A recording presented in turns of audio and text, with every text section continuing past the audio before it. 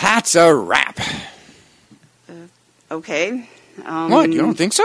Well, got everything. The segment that we have that follows segment 6 is kind of, we go from really serious to hee hee hee ha ha ha. Well, I don't want to leave the people thinking that they're depressed and they better write us so we can fix their problem. Well, obviously we can't fix it. And that's why the change of mood.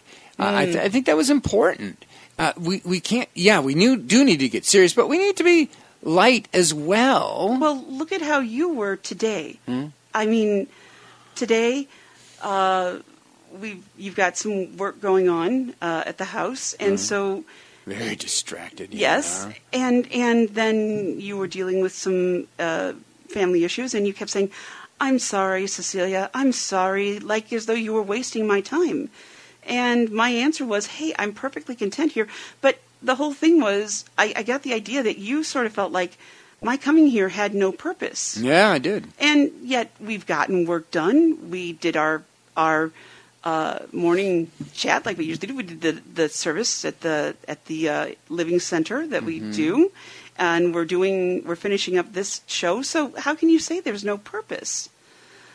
I guess because it's not matching my goals for the day. Aha! That's just it. I wanted it to be like clockwork, At 10 o'clock, the devotions are done. By 11 o'clock, we've done the background work and then started to talk and lay groundwork. Then we eat, we do the devotion, then we come back and we start recording. Boom, boom, boom, boom, boom. And we have another whole show. Just not the way life works all the time, is it? No, we don't always meet our goals and aspirations. And I guess that's where the frustration comes in. And sometimes people, especially when the goals, well, you and I both know, I know more people than you who don't have jobs right now, who are blind, who are on our list, lots of them. And that's frustrating because they aren't reaching their goals, because they don't have a job, they don't have money, so then they can't do all the extra stuff they would like to do and meet some of those other goals. And then, of course, there's people who are like me who may have a job, but who do not have the spouse that we want and the kids that we want. And so life's not meeting our goals there either. You really want kids?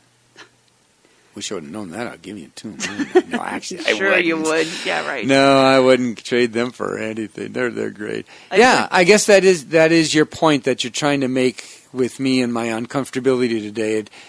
Goals, when they aren't met, we feel frustrated, and it isn't purposeful.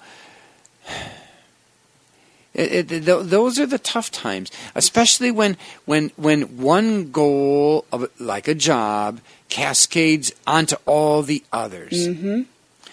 In fact, it was. I think about it. What verse do you turn to for help and hope? I'm glad you asked.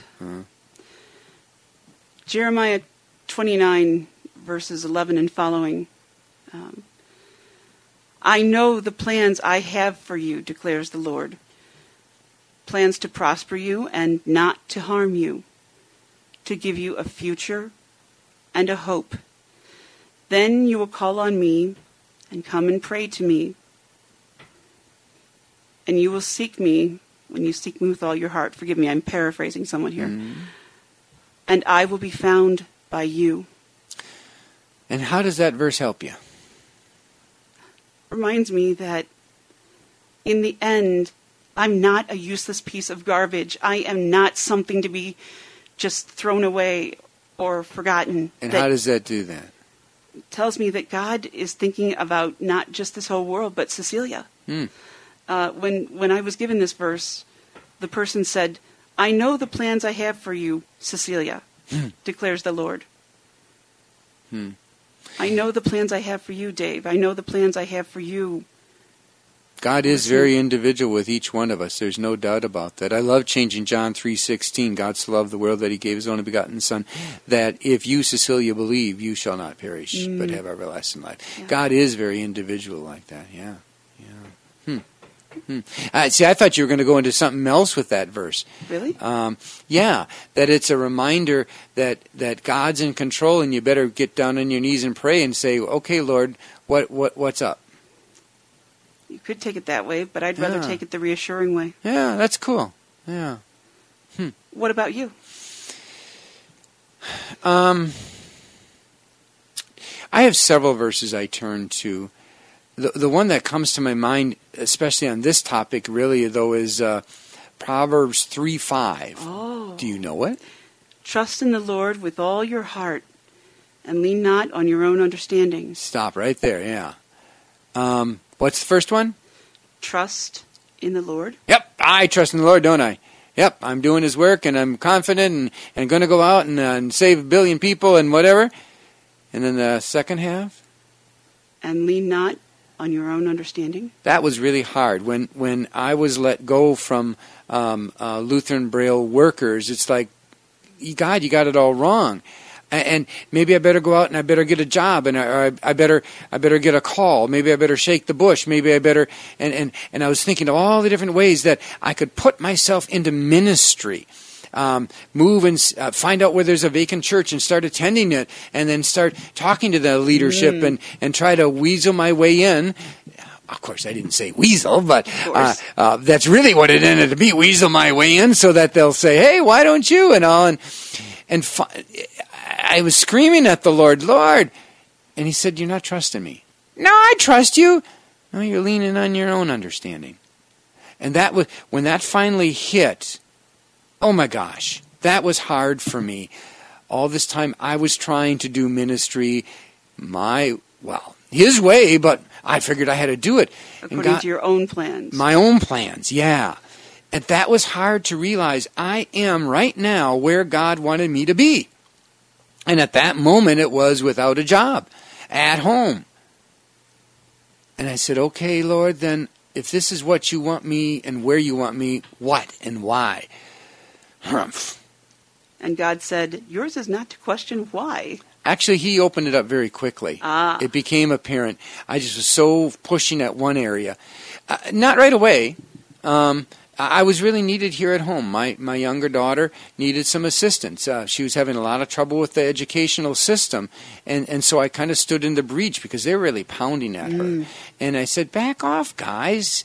Can't you see she's trying? No, she's not. And yes, she is. And that took a lot of energy. And okay, Lord, you say I'm supposed to trust you, fine. I flipped it back at him.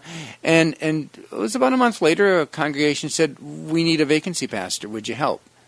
But they said it was only for 2 years. Okay. And as the 2 years wound up and Vicar Jim became Pastor Jim, all of a sudden I'm going, oh, this is my church, and I got to let go.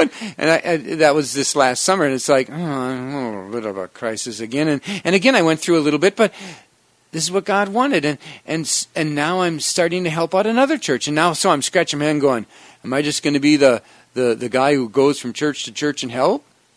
Maybe, I don't know, but it's not my plan, and that was hard for me because I am a planner. Mm-hmm. Whereas I'm the one that just says, okay, I'll go off the cuff here.